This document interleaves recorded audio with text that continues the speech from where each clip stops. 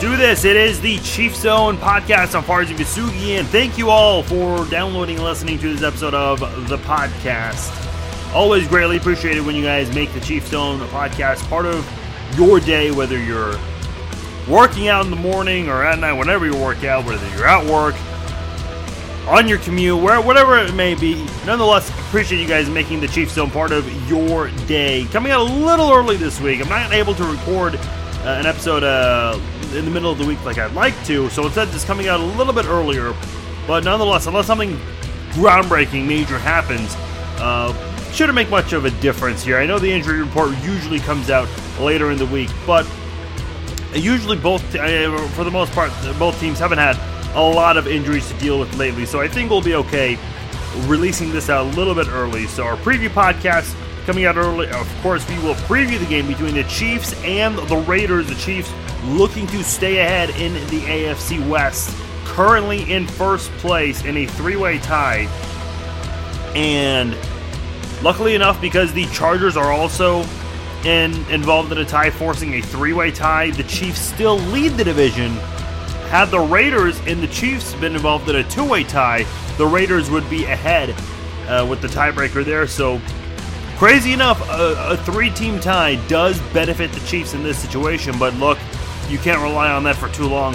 Kansas City's got to find a way to get the ball rolling. And there's an opportunity for the Chiefs to really build a gap in these next two games, playing the Raiders this Sunday and then 6 nights later playing the Chargers on Saturday night. So should be very interesting to see.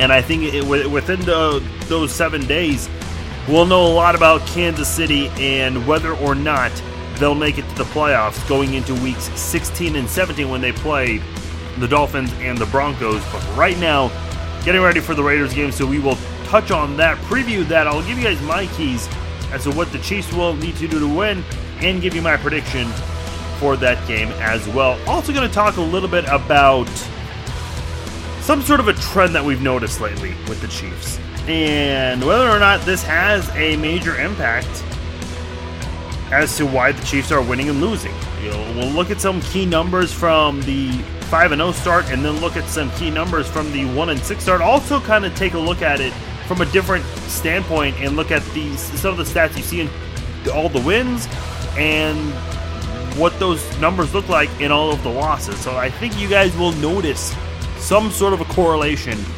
when I break that down for you guys. And then, of course, a little bit of quarterback talk. Not too much of it this week, but there's been some intriguing talk about Alex Smith this week, considering he had a great game. And when I say great, yeah, he had 14 incompletions, below a 60% completion percentage game.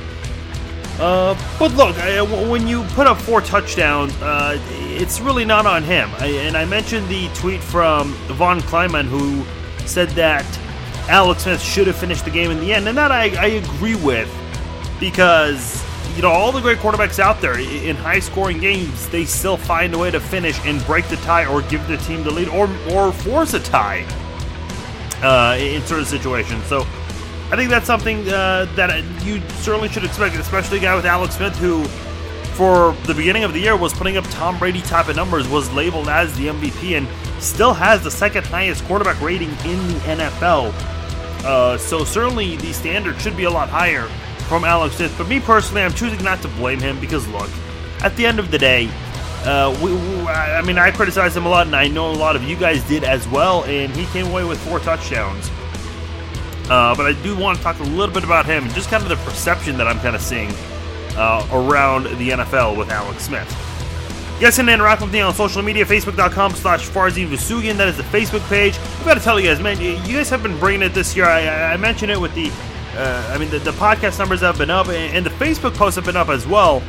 And they've been up all year, but they've just been up even more. Unfortunately, in all the years I've done this podcast, I've just noticed that fans have more to say when teams are struggling. And perhaps that's the unfortunate truth right there. But hey, as long as you guys are interacting with me, that's what this podcast is about, interactivity.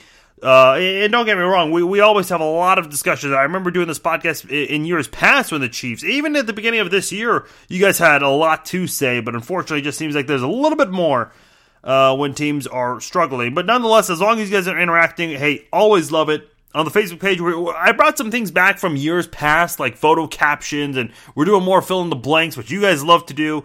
We're going to keep that going. So if you're not part of the Facebook page, hey, become a part of it. Facebook.com/FarziVasugian. Give it a like. Follow me on Facebook. Also follow me on Twitter @Farzine21. You guys can also email me, Farzine@FarzineVasugian.com. And I forgot to mention before I move on with the podcast, you guys be sure to give the page a like on Facebook because we'll be doing a Facebook Live video at halftime and after every Chiefs game. So if you guys want to be part of the Facebook Live videos, which a lot of you guys have been joining in on as well, hey, don't be shy. Join us in that. Never too late for that. Facebook.com/FarziVasugian. We'll go live on Facebook at halftime and after every Chiefs game. All right, I wanted to start off with Alex Smith because 4 touchdowns, no picks. I mean, what more could you have asked from him? If you gave me that stat line right there about Alex Smith, I'd have said there's no way in hell Josh McCown and the New York Jets would have scored way more points. Certainly this would have been a W for the Chiefs.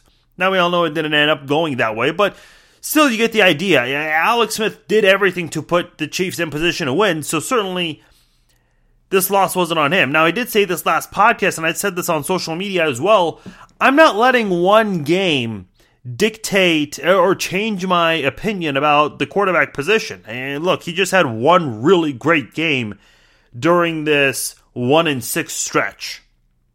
His other great game in the last 7 was against the Oakland Raiders, which the Chiefs are going to be playing this Sunday, of course. Now, the defense, they held the Giants to 12 points, 9 before overtime, and they held the Buffalo Bills to 16 points. Teams that just aren't very good. And although the defense did everything to win, I never came on here and said, look, the defense is not the reason for the struggles. I mean, look, I still think the defense has a big hand in the team's struggles recently, no doubt about it, but before the Jets game, everybody across the league, people on ESPN, local radio, national media, whatever, everybody was talking about Alex Smith and just how bad he's been and how everyone is expecting Patrick Mahomes to step in soon. And then he has this 4-touchdown game, and I'm hearing, oh gosh, I think it was Solomon Wilcots on SiriusXM NFL Radio, and he mentioned how we need to back off Alex Smith because he threw 4 touchdowns and the defense allowed 38 to the Jets. So hold on a second. Why is it that we back off Alex Smith and blame the defense for one game, but when back-to-back games, Alex Smith struggles against the Giants and the Bills?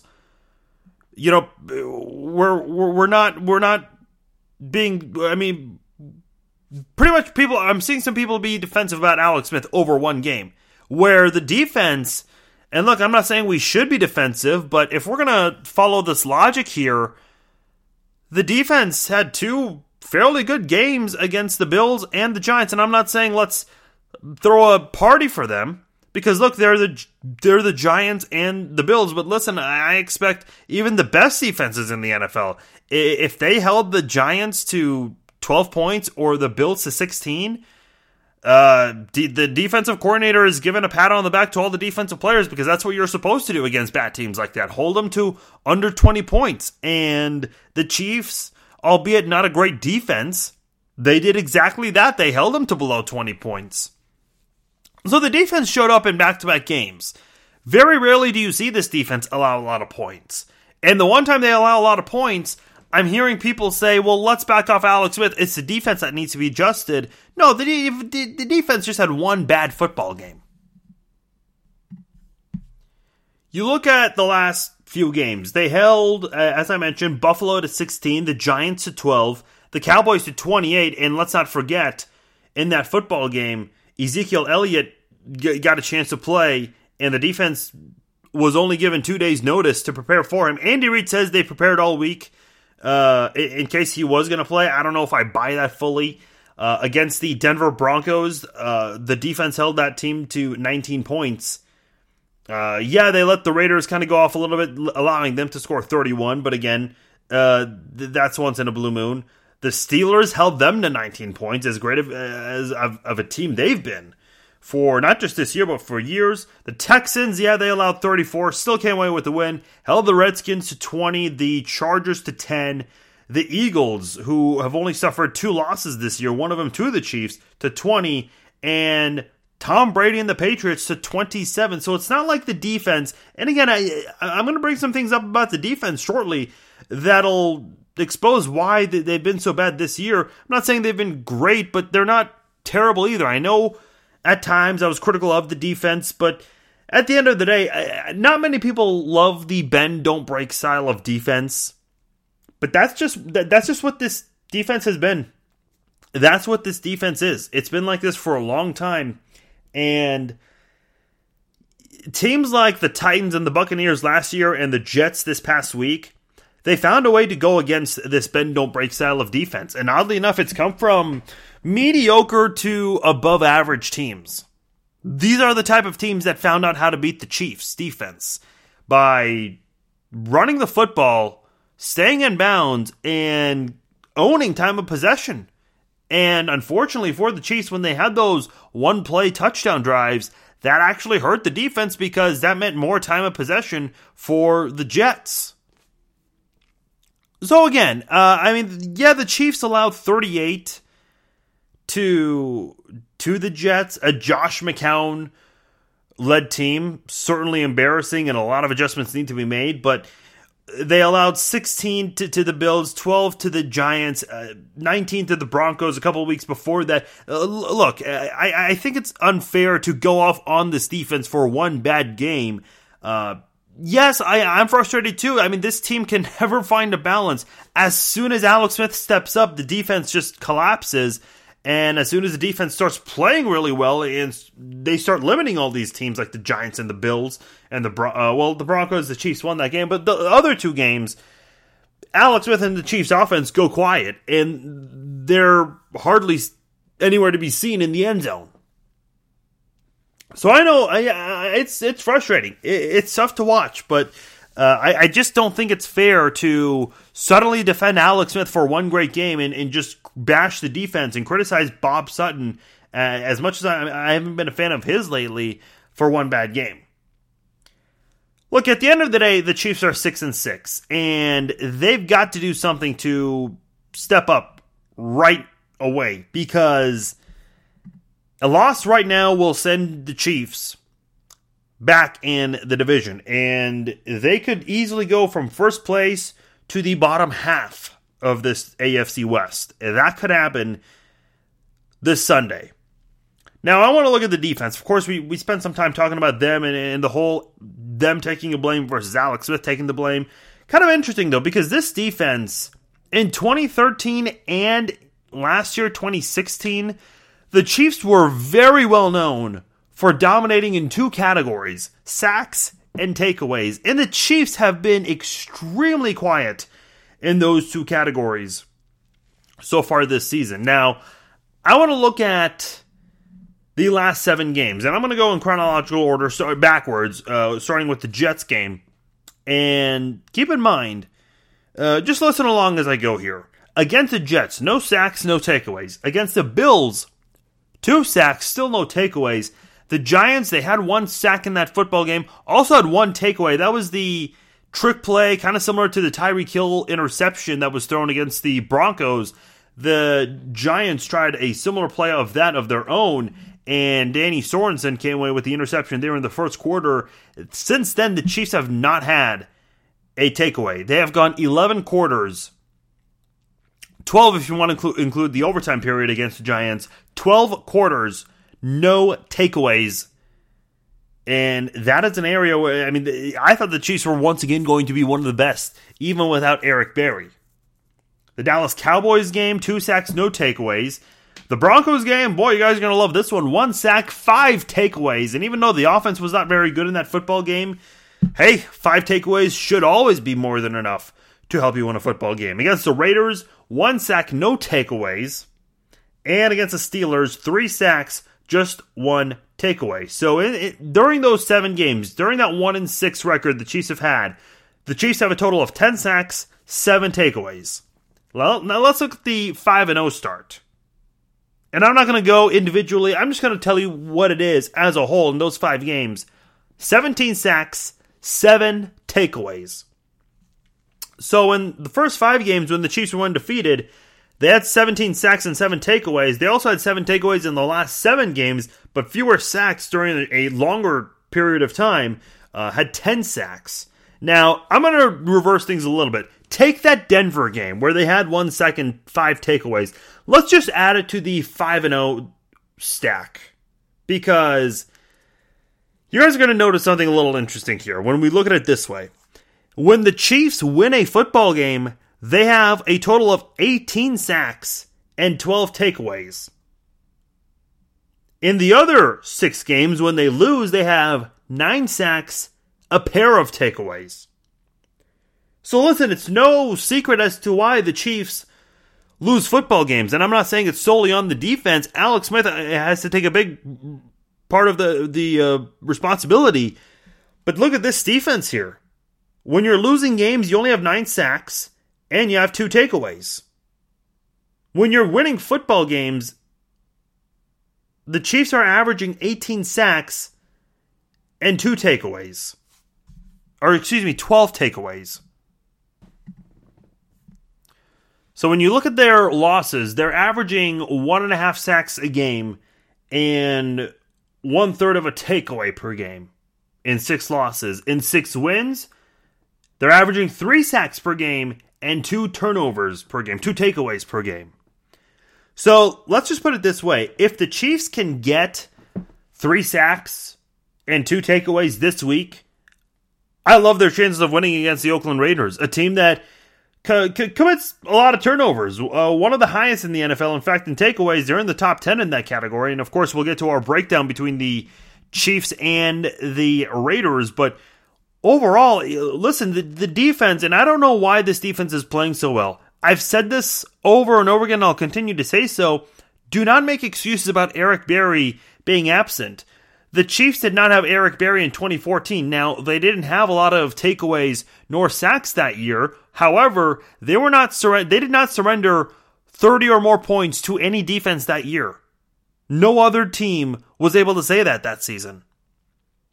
And we all know who the Chiefs went up against that year. Went up against the Patriots, went up against the Seahawks. Played some great football teams that year. The 2 teams that eventually went to the Super Bowl that year. Defeated both of them and held both of them to below 30 points. Held everybody to 30 points that year. So the loss of Eric Berry, and I'm not saying the Chiefs don't need Eric Berry. They absolutely do need Eric Berry. What I'm saying what they can do without Eric Berry is they can still play good defense. They can still do well against some of the best offenses in the NFL. They can do even better when Eric Berry is there. And again, hopefully Darrelle Revis can be a better football player. If you want to look at how he looked in that Jets game against his former team, you could tell he was being paid by the Jets, considering how he played in that football game. Because couldn't tackle, couldn't cover. Wasn't doing a whole lot to help the Chiefs in that football game. He looked like he had never played a football game, and we heard a report about how he knew the defense like the back of his hand. Well, didn't look like he even knew how to play football in that game. But hopefully Darrelle Revis can rebound from that and do a lot better. And Marcus Peters, I know this has not been a great year for him, just as far as on-the-field play and maturity level. And of course, Eric Berry not on the team this season due to his injury that he suffered at the end of the Patriots game. Hopefully all 3 of them can come back strong next year. Eric Berry, he's being given a ton of time to recover from his injury, so at least with the injury he suffered it early, so he has plenty of time to recover. Marcus Peters, listen, his rookie year he allowed a lot of touchdowns, but he also got the most interceptions along with another player tying that league record for the season. As far as 2016 goes, that was a phenomenal year for Marcus Peters. Wasn't getting burnt and continued to come away with more interceptions. And in fact, if I'm not mistaken, he had more interceptions in his first 2 years than the Jacksonville Jaguars did during that 2-year span. So look, every elite player has an off year. They all have them. So maybe this is just not Marcus Peters' year. Hopefully he can come back strong next year. And for those who keep saying they want him off the team, really. You want Terrence Mitchell and Steven Nelson to be your cornerback. I mean, Steven Nelson's not having a very good season. Maybe once Revis and Peters, once they form things together, and if they bring back Revis next year, maybe Nelson can go back to being a slot cornerback, a nickel cornerback, which he was great at last season, arguably the best nickel corner in the NFL last season. So maybe he needs to go back to that role before being labeled as a number 2 cornerback in the NFL ever again. But if you think about it, what the Chiefs can do with this secondary, bring back Eric Berry. You've got 2 premier cornerbacks in Darrelle Revis. Hopefully, if he recovers, I know he just got his feet wet in his first game back, and hopefully Marcus Peters can just shake this bad year off and come back stronger the following year. This is going to be an incredible secondary to watch on the field. And again, Justin Houston not having the greatest season, still one of the best in sacks, but should certainly be doing a lot better, and Bob Sutton needs to take a lot of the blame for the defensive coordinator for how he's handled this defense this season. I mean, you should expect more from this defense in terms of total sacks and takeaways on the year. 14 takeaways, not the highest of numbers for the Chiefs. They're used to having a lot more, and 27 sacks up to this point. Again, that's certainly below standards as to what this team should expect and what the fans expect too. So hopefully that's something the Chiefs can work on the remainder of the year and in the offseason to come back stronger in that category, especially when you're going to get Eric Berry back. And again, if Darrelle Revis, if the Chiefs choose to retain him and bring him back for 2018, this could be a very fun defense to watch. But for now, they've got to take care of business this Sunday against the Oakland Raiders. And when you look at this defense and what they have a chance to go up against, not the most scary offense, especially considering what they did last year and how great this offense was. They haven't done a whole lot of that this year, and Derek Carr has been a big reason for that. Derek Carr, and I'll read you his stat line shortly, but he has only 4 multi-TD games this year, one of them being against the Chiefs, where he threw 3 touchdowns. There are 2 games this year, including the one I just mentioned against the Chiefs, where he's thrown for 3 touchdowns, 2 others where he's thrown for 2 touchdowns. And the rest of the games, he's thrown either 1 or no touchdowns in those games. And for what it's worth, the Raiders are 4-0 this year when Derek Carr throws multiple touchdown passes in a single game. This year, he's 13th in passing with 2,731 yards, 17 touchdowns on the year for him, 8 interceptions, which ties 8 others for 9th most in the NFL, has a 91.9 rating, which is 16th in the league. He was 22 of 36 passing last week against the Giants for 287 yards and a touchdown. So Derek Carr not having the greatest season. I mean, the numbers that he has this year are certainly not as great as they were last year. When you look at his season totals from 2016, in which he led the Raiders, to 12 wins, tying the Chiefs for first place in the division, but the Chiefs ended up breaking the tiebreaker, leading in that one there. 28 touchdown passes, 6 interceptions. He already has 2 more interceptions this year than he had last year in the 15 games Derek Carr played, and as we know, he suffered that injury on Christmas Eve, which forced him to miss the season finale against the Broncos. That was a big factor in allowing the Chiefs to get first place in the AFC West, beating the Chargers and the Raiders falling to the Broncos. And from there, you know what happened. The Chiefs won the division, but neither the Raiders nor the Chiefs could do anything in the playoffs. But nonetheless, I mean, Derek Carr certainly not having the greatest season, but doing better than some quarterbacks this season. Marshawn Lynch has not been very good. He was questionable going into last week's game against the Giants, but boy, good thing he played because he had a big hand in the win for the Raiders. Ran 17 times for 101 yards and a touchdown. This is his first 100-yard rushing game since returning to the NFL this year. Not the greatest season for him. He's actually gotten better lately. Under 40 carries for 558 yards and 6 touchdowns. He has a 4.0 yard per carry average. So he's definitely gotten a lot better compared to where he was earlier in the season. Pass catcher is still one of the best in the NFL. The Oakland Raiders have, and their stat line, as far as receivers go, kind of reminds me a lot of this past week. The Jets. I mentioned the Jets had a lot of receivers with 42 and 41 receptions on the year. Listen to this for the Raiders. Michael Crabtree, who's returning from suspension, a 2-game suspension after an epic chain pull fight with Aqib Talib of the Broncos and also a former Jayhawk. He has 42 catches on the year for 502 yards, leads the team with 6 touchdown grabs. Amari Cooper, 42 catches also for 499 yards, 3 yards behind Crabtree for 5 touchdowns, 1 touchdown behind Crabtree.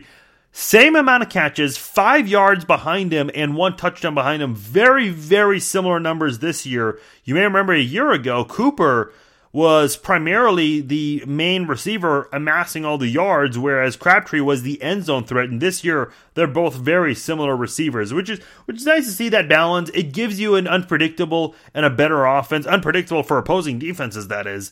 So that's been good to see for the Raiders from their standpoint. Tight end Jared Cook, he leads the team with 43 grabs, 546 yards, just 1 touchdown on the season. But hey, no big deal. The wide receivers, they've been great end zone threats for the Raiders this season. So Jared Cook leading the team in catches just by 1, but also leading the team in receiving yards. He's been able to pull through in that area. So a great 3-man duo, your 2 wide receivers and your tight end for the Oakland Raiders. And I don't know if you could really ask for much more. Sure, the Chiefs have Travis Kelce and Tyreek Hill, and Tyreek Hill, I'll get into him later. He's 6th in the league in receiving yards. He actually has, out of all wide receiver, all pass catchers, I should say, that don't have 1,000 yards, Tyreek Hill has the most receiving yards this year with 911. No one else has 900 yards on the season, with exception to those that have already surpassed the 1,000 yard mark. So unless you have a top 5 receiver and a top 5, maybe even the number 1 tight end in the league, there's not much else you can ask for if you're the Oakland Raiders. So they've got a great 3-man duo for Derek Carr to work with in the passing game. And as far as the Raiders' offensive line goes, still one of the best in the NFL, especially on the left side with Donald Penn, Kelechi Osemele, and former Chiefs center Rodney Hudson. The offensive line has allowed 18 sacks this season. That is the 6th fewest in the NFL. Derek Carr has been sacked 14 times. The other 4 sacks came when E.J. Manuel was under center for the Raiders at times. Newhouse and Jackson, not very good offensive linemen on the right side, but that didn't seem to make a big impact the last time the Chiefs and the Raiders played, as the Chiefs had only 1 sack in that football game. Switching to the other side of the football for the Raiders, looking at their defense, which is ranked 22nd in the NFL, 23rd in stopping the pass, 11th in stopping the run. They're 16th, right in the middle in points allowed per game, 23.2 points per game. The Chiefs barely ahead of the Raiders in that category, 15th, allowing 22.8 points per game. The Raiders have 9 takeaways on the season. That is the fewest in the NFL. They have only 1 interception. That is also the fewest. The next fewest is Atlanta with 3 this season. Safeties Reggie Nelson and Carl Joseph co-lead the team in tackles with 65. I'm going to repeat that one more time. Safeties Reggie Nelson and Carl Joseph, your number 1 safety and your number 2 safety, they both lead the team in tackles, both with the same number, 65. I'm not going to break any news by saying this, but I'm saying this because the Chiefs offense needs to get something going. When a defense has 2 safeties leading the team in tackles, that's a very bad thing. That's a very bad thing for that defense. That's a great thing for the offense. So the Chiefs, they've got to take advantage of that right there. And this Raiders defense, I'll get to. The only other highlight on this football team, Khalil Mack, 7.5 sacks on the year. He had half a sack against the Chiefs. The other half came from Autry on Thursday Night Football when these 2 teams met. Navarro Bowman has the only other interception. The former 49er, he's got the only interception, which came not this past week, but the week before that when the Raiders and the Broncos played. And that's the only interception the Raiders have this season. So overall, and I was just about to say this before I went into the other few highlights on the defense, this is not a very good defense. And I mentioned I'd get into Tyreek Hill in a moment. Tyreek Hill had at least 6 catches in each of the last 3 games against the Giants, the Bills, and the Jets. And I anticipate him to do that for a 4th straight game getting at least 6 catches. He had 6 catches against the Raiders earlier this year. Had a touchdown to go with it as well. I expect him to have at least 6 catches in this football game against a very weak Raiders defense that cannot stop the pass for whatever reason. And they've been able to stop the run a little bit at times. But hey, maybe this is an opportunity for the Chiefs to really open up their offense, do some unpredictable things, try to throw the Raiders' defense off, and get this rushing attack going again, something they have not done in a long time. I mentioned the numbers last podcast about how quiet Kareem Hunt has been, and I think he's overdue for a big game. I don't think he has it, but man, he is certainly overdue to get into the end zone. Has not done so since week 3 of the NFL season. I forgot to mention some of the Raiders' offensive totals as a team. They're 16th in total offense, 15th in passing, so right in the middle of the pack, 25th in running. And I mentioned Marshawn Lynch isn't doing very well this season. Jalen Richard, he's doing quite well, but he's a backup. He doesn't get a whole lot of carries compared to Marshawn Lynch this season. And they're 21st in scoring 20.3 points per game. And a quick look at special teams. Cordarrelle Patterson, he was questionable with a hip injury last week, but played through it. He averages 29 yards per return, which is the second best among all returners with at least 10 or more returns on kickoffs. Punt returner Jalen Richard, I just mentioned him in the rushing department. He's the main punt returner for the Raiders. Not a very good punt returner, though, averaging 5.9 yards per return off punts. Kicker Giorgio Tavecchio, who is filling in for Sebastian Janikowski this year, 13 of 16 this season. Longest make comes from 53 yards away, and punter Marquette King continues to be one of the best in the league. Top 5 in gross and net punting average, and certainly on his way to another Pro Bowl to represent the Oakland Raiders. All right, look, I expect Alex Smith to have another good football game. Not because he came off a great game against the Jets, but more so because he played very well against the Oakland Raiders on the road, and I anticipate him to have kind of a similar game this time around than he did last time when the Chiefs and Raiders went head-to-head. So I think he can throw 3 to 4 touchdown passes and continue to use Tyreek Hill and Travis Kelce, guys who have been just nothing but great this year for the Chiefs on offense. And I think the big question mark goes to the offensive line, which is kind of crazy because the offensive line, they were great at blocking on running plays, but trying to protect Alex Smith, that is something they had a big issue with. Then you look after the 5-0 start, they're not a good run blocking team, but they actually have done a lot better in protecting Alex Smith. And listen, I think part of it, Alex Smith needs to be able to step up more in the pocket, especially when he sees that the outside linebackers or the defensive ends are getting around the tackles, and that's the point where you need to step up to try to help your tackles get in better position to block, and also force those defensive ends or basically the exterior pass rushers, the edge rushers, have them kind of just be out of the play for a couple seconds. And as long as your interior offensive line can take care of the interior defenders, Alex Smith should have the time he needs to make the right plays. And we've seen him overthrow guys, but in this game against the Raiders, when you don't have a lot of good defensive backs, I mean, Sean Smith has not been very good for the Raiders this season. I mentioned Carl Joseph and Reggie Nelson, and those aren't very good safeties this season. Yeah, they lead the team in tackles, but for bad reasons. So I anticipate Alex Smith to have 3 or 4 touchdowns and throw for at least 250 or 300, maybe a little bit more passing yards in this football game. The run block, the running game, I don't know if I have a lot of confidence in the run blocking in this game. So especially with the Raiders being ranked 11th, so I think this is going to be another pass heavy game for the Chiefs, and I think they can still get Kareem Hunt involved, just not as involved or as much or as well as they'd like to on the ground. The big question once again is going to come on defense. I mentioned the numbers. If they can get 3 sacks and a pair of takeaways, I love their chances of winning. But I don't know if I have this much confidence in this defense to do so. They have not been able to do so. They didn't do so last time these two teams played. And even though Derek Carr has thrown 8 interceptions this season, which again ties 9th in the NFL with 8 others, I just don't know if this defense is going to be able to do it. I think they can come away with 1 turnover, maybe come away with 1 interception, but other than that, I just don't think this defense can get it done. I don't think they'll be able to get a lot of sacks, especially against this offensive line, one of the best in the league.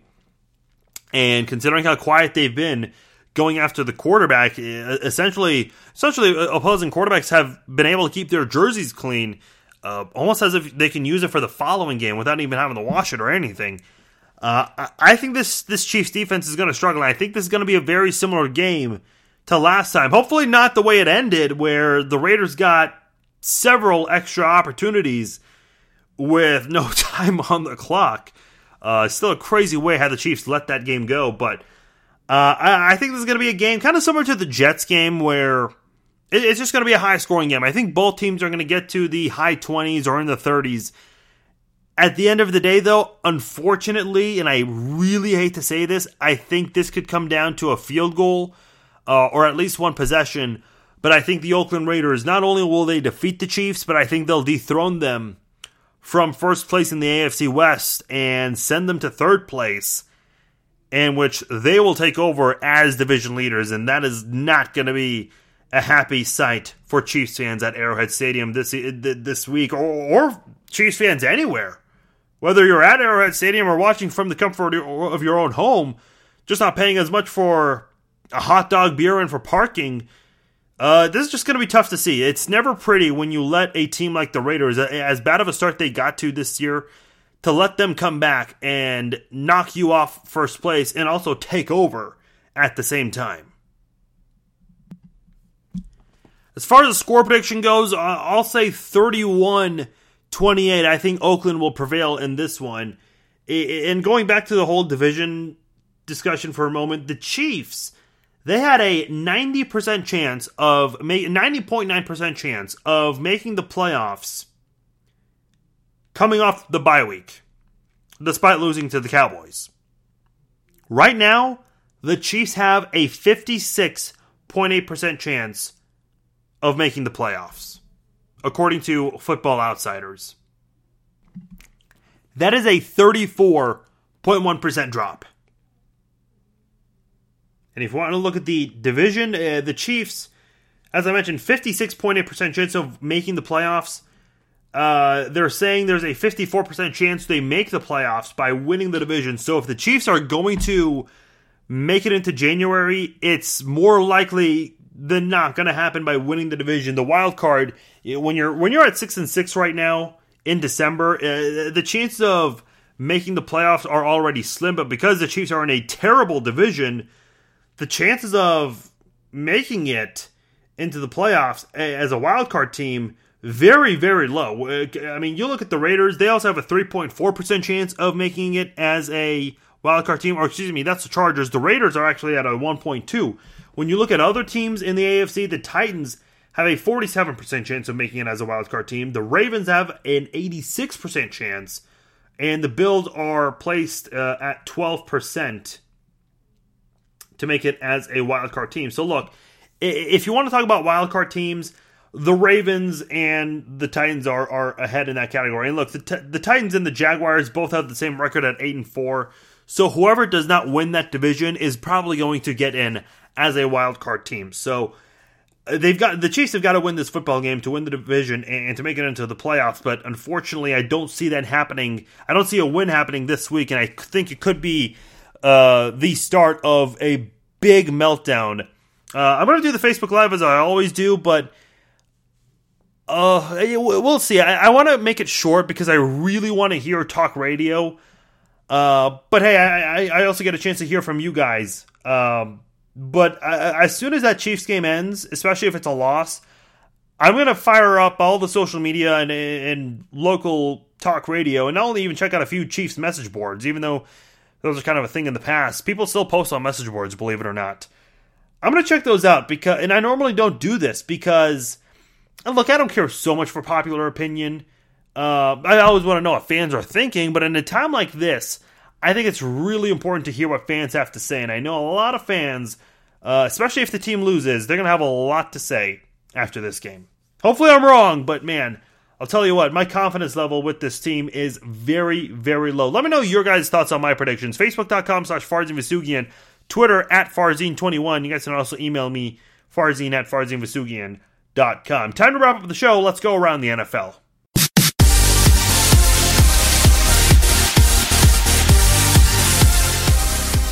All right, this is the biggest story coming out of Monday Night Football between the Bengals and the Steelers. A lot of injuries in this game. The biggest one that's being talked about the most is the hit from Juju Smith-Schuster when he just laid out Vontae Burfict on a hit that would have been legal about 4 to 5 years ago. But look, I don't agree. If it's part of the rule, it's considered an illegal hit. So certainly I think the penalty was necessary there, and the suspension, I guess. But Antonio Brown was shouting karma as Burfict was being taken off the field on a cart. And I thought that was a little too much here. Now, there is a reason why fans have come out fully supporting Antonio Brown for rubbing it in, and also supporting Smith-Schuster for injuring him, albeit not intentional. Look, let me just say this. Fans have no reason to feel sympathetic towards Vontae Burfict for that hit. He has been doing that to a lot of NFL players, including Anthony Sherman, during the preseason this year, actually.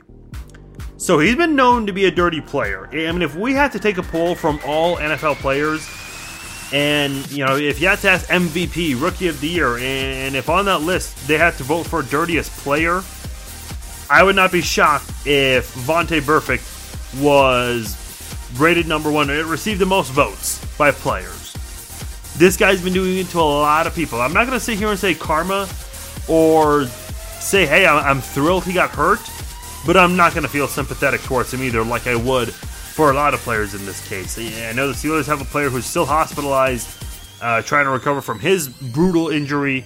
But look, I don't think NFL fans have a reason to feel so bad for Vontae Burfict when what Smith-Schuster did to him, he's been doing to a lot of NFL players. So look, may sound harsh, but there's no reason to really feel bad for the guy for the hit that he took.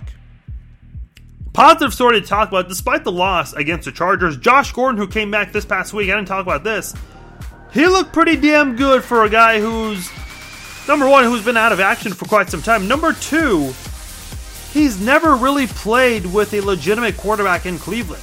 This is a guy who at one point led the league in receiving yards one season. And when he did so that year, guess who his quarterbacks were? Jason Campbell, Brandon Weeden, Brian Hoyer.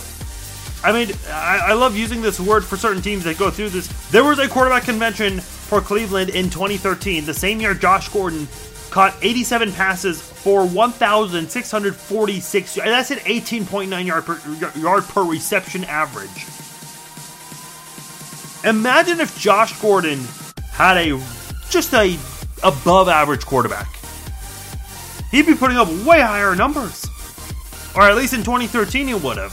So look, let me just say this about Josh Gordon, because of course he's coming back in the league. The guy is 26 years old. He'll turn 27 this offseason. It's not too late for him to have another great season like that. He's kind of in his prime and has a chance to make some big things happen in his career. Stay out of trouble, young man, and continue to do what you're doing. I mean, this is a guy who's playing a sport that a lot of kids wish that they could play one day. Or a lot of guys who wish that they were playing right now but aren't. Take advantage of what you get to do for a living. And man, let me just say this about Josh Gordon. According to Spot Track, he does become a free agent at the end of the year. And we all know Andy Reid. He loves giving second chances to players. And I would love it if they brought a receiver like him to Kansas City. That could really go a long way for Kansas City's offense. Let's go out of bounds.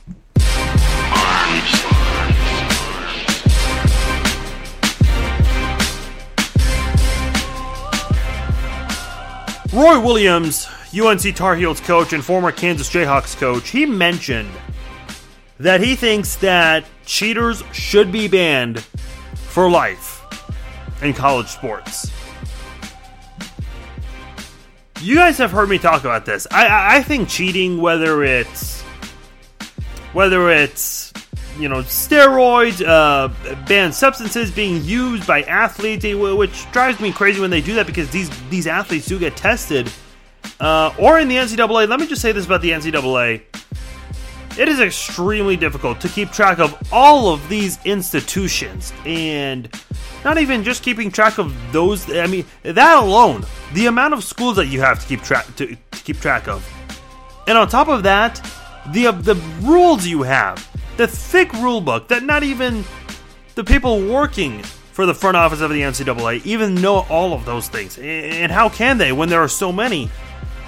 So when violations are happening, whether it's an intentional or not, it's hard to keep a track of. And anytime the NCAA, anytime they find someone that does that, I think there needs to be a harsh punishment. I don't think we have enough harsh punishments in sports these days. We let coaches and athletes and teams get away with a lot of things.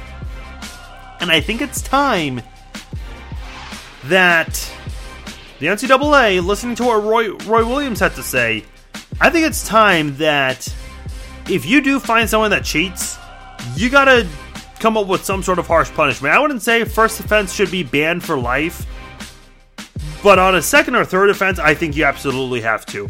You're a college mentor. You're a college coach. You're supposed to not only teach these kids to play well in the sport that you're coaching them for, but also teach them how to be good men for their future. I mean, Herm Edwards, former Chiefs coach, just now officially hired by Arizona State, talked about how, he's got to teach these guys to be great men, great husbands, fathers one day. And as a college mentor, if you're cheating, why should you be teaching kids? Why should you be teaching 18 to 22-year-olds who, during that time of their lives, they're really making that transition from being a kid to becoming an adult? And if a cheater is giving them the guidance, I don't know if as a parent I would feel comfortable with that. I don't know what parent would trust that. So I think Roy Williams is onto something when he says that we should consider lifetime bans. Speaking of bans, in an unprecedented punishment for Russia's doping scandal, the Russian Olympic team has been banned from competing in the 2018 Winter Olympics by the IOC, as they announced on Tuesday. I listen, kind of just what I was talking about with this NCAA topic. Good for the IOC for doing what they needed to do. Again, I despise cheating when it comes to these kinds of things in sports. Whether you're trying to break the rules, you're taking steroids or other banned substances, I just don't think there is any room for that when there are other athletes and other teams trying to work hard to do it the right way, the correct way, the way that it's allowed. And when you're trying to beat them wrongfully, I just think it's wrong, and you should be banned for that. So props to the IOC for doing what they did and banning the Russian Olympic team. Final segment of the show, time to throw some penalty flags.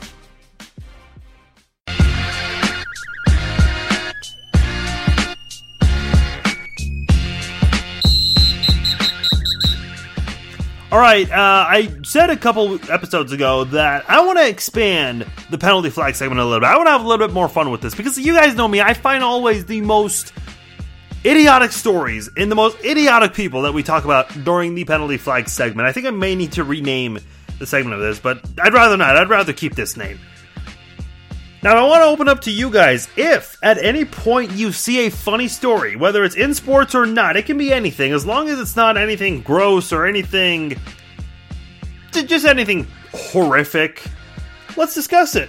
Send me a link of the story, either on Facebook, facebook.com/FarzineVesugian, send me a tweet at Farzine21, or email me, farzine@FarzineVesugian.com. Josh sent me a really weird story. I'm probably not the dumbest thing we've seen, but this is actually quite intriguing.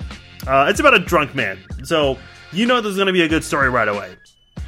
Well, hopefully it wasn't drunk because this guy was driving, but nonetheless, a man from South Carolina went to a Waffle House at 3 a.m., in which there were very few staff members working.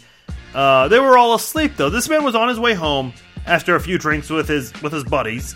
Stopped at a Waffle House on his way home. And as I mentioned, staff members were sleeping on tables. So the man goes to the kitchen, cooks his own breakfast. He claims he cleaned the kitchen. I don't know if I'd buy that. But he took a bunch of selfies. He took a couple of pictures of the employees that were sleeping. Took a bunch of selfies of himself making the food and just hanging out in the kitchen by himself with nobody else around. No supervisors, nothing. And he ate the food. He cooked himself breakfast at 3 a.m. Walked out of there while they were still sleeping. So I don't even know why I'm throwing a flag at this. I guess good for the man who, after a few drinks at 3 a.m., cooks himself breakfast at a Waffle House while no one even said anything because they were all asleep. This is kind of weird. I get it. It's 3 a.m. I have fortunately never worked an overnight job. I've worked jobs where I've worked very late. The latest I've worked was at a Royals game doing media production for them, running the video board. I think the game went on until 2 or 2:10 a.m. because of a long rain delay and extra innings, and the lights went off right before extra innings. So that ended up being a very, very long night. Or a long morning, however you want to put it. But, man, I get it. These people, if they work overnight, maybe some of them working multiple jobs, that can make for a very long and tedious day, and they just tend to fall asleep sometimes. Speaking of people who fell asleep, someone fell asleep approving this video. UFC 218 was this past Saturday. And by the way, if you want to hear my UFC 218 recap, go check out my other podcast, my MMA podcast, The Cage Zone. A man was illegally streaming UFC 218. Now, listen, it's not a secret. We know there are a lot of streams out there, and people try to use these streaming websites to try to watch WWE or UFC pay-per-views. They're all over out there. Here's what's funny. The guy pretends that he's streaming a video game by having a headset on and holding a controller up in his face while pretending that he's Jose Aldo or Max Holloway, whoever was in the main event of that fight. Basically pretending that he's playing a video game, even though it's clearly not a video game. It's real people on the screen, and whatever streaming service, I think it was YouTube or wherever, that allowed this to go up on the air live, they allowed it on the website. And people are talking about a lawsuit and that the guy, although it was funny, he needs to now hire an attorney. No, he doesn't. It should be the streaming website that allowed this to happen.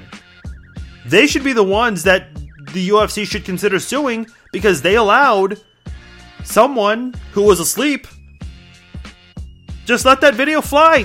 That's on them. That's definitely not on the guy. He did something he shouldn't have done.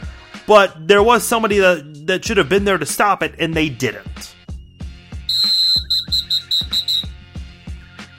Speaking of the UFC, Conor McGregor, who's been seeking a lot of attention lately, of course he's made $140 million in the past 2 years.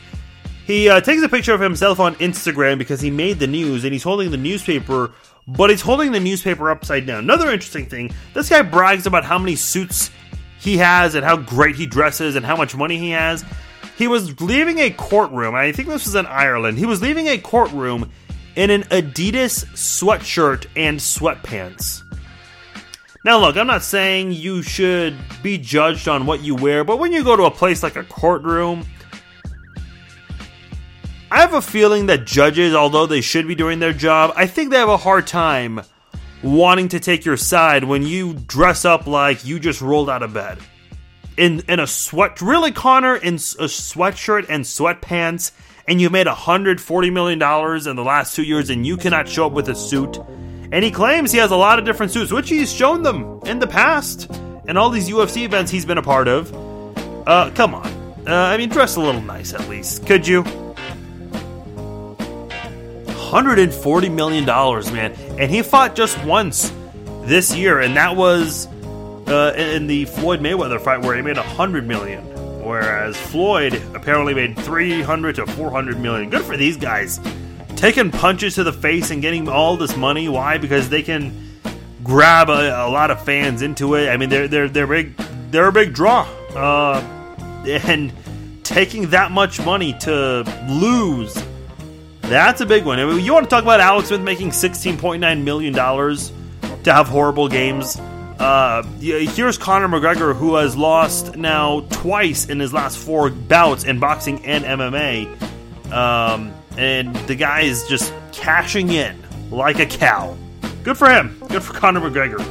That'll do it for this episode of the Chiefs Zone Podcast. Farzin Vousoughian here, the host of the Chiefs Zone Podcast. Spread the word, subscribe on iTunes, share it on social media, let your friends know about the Chiefs Zone Podcast.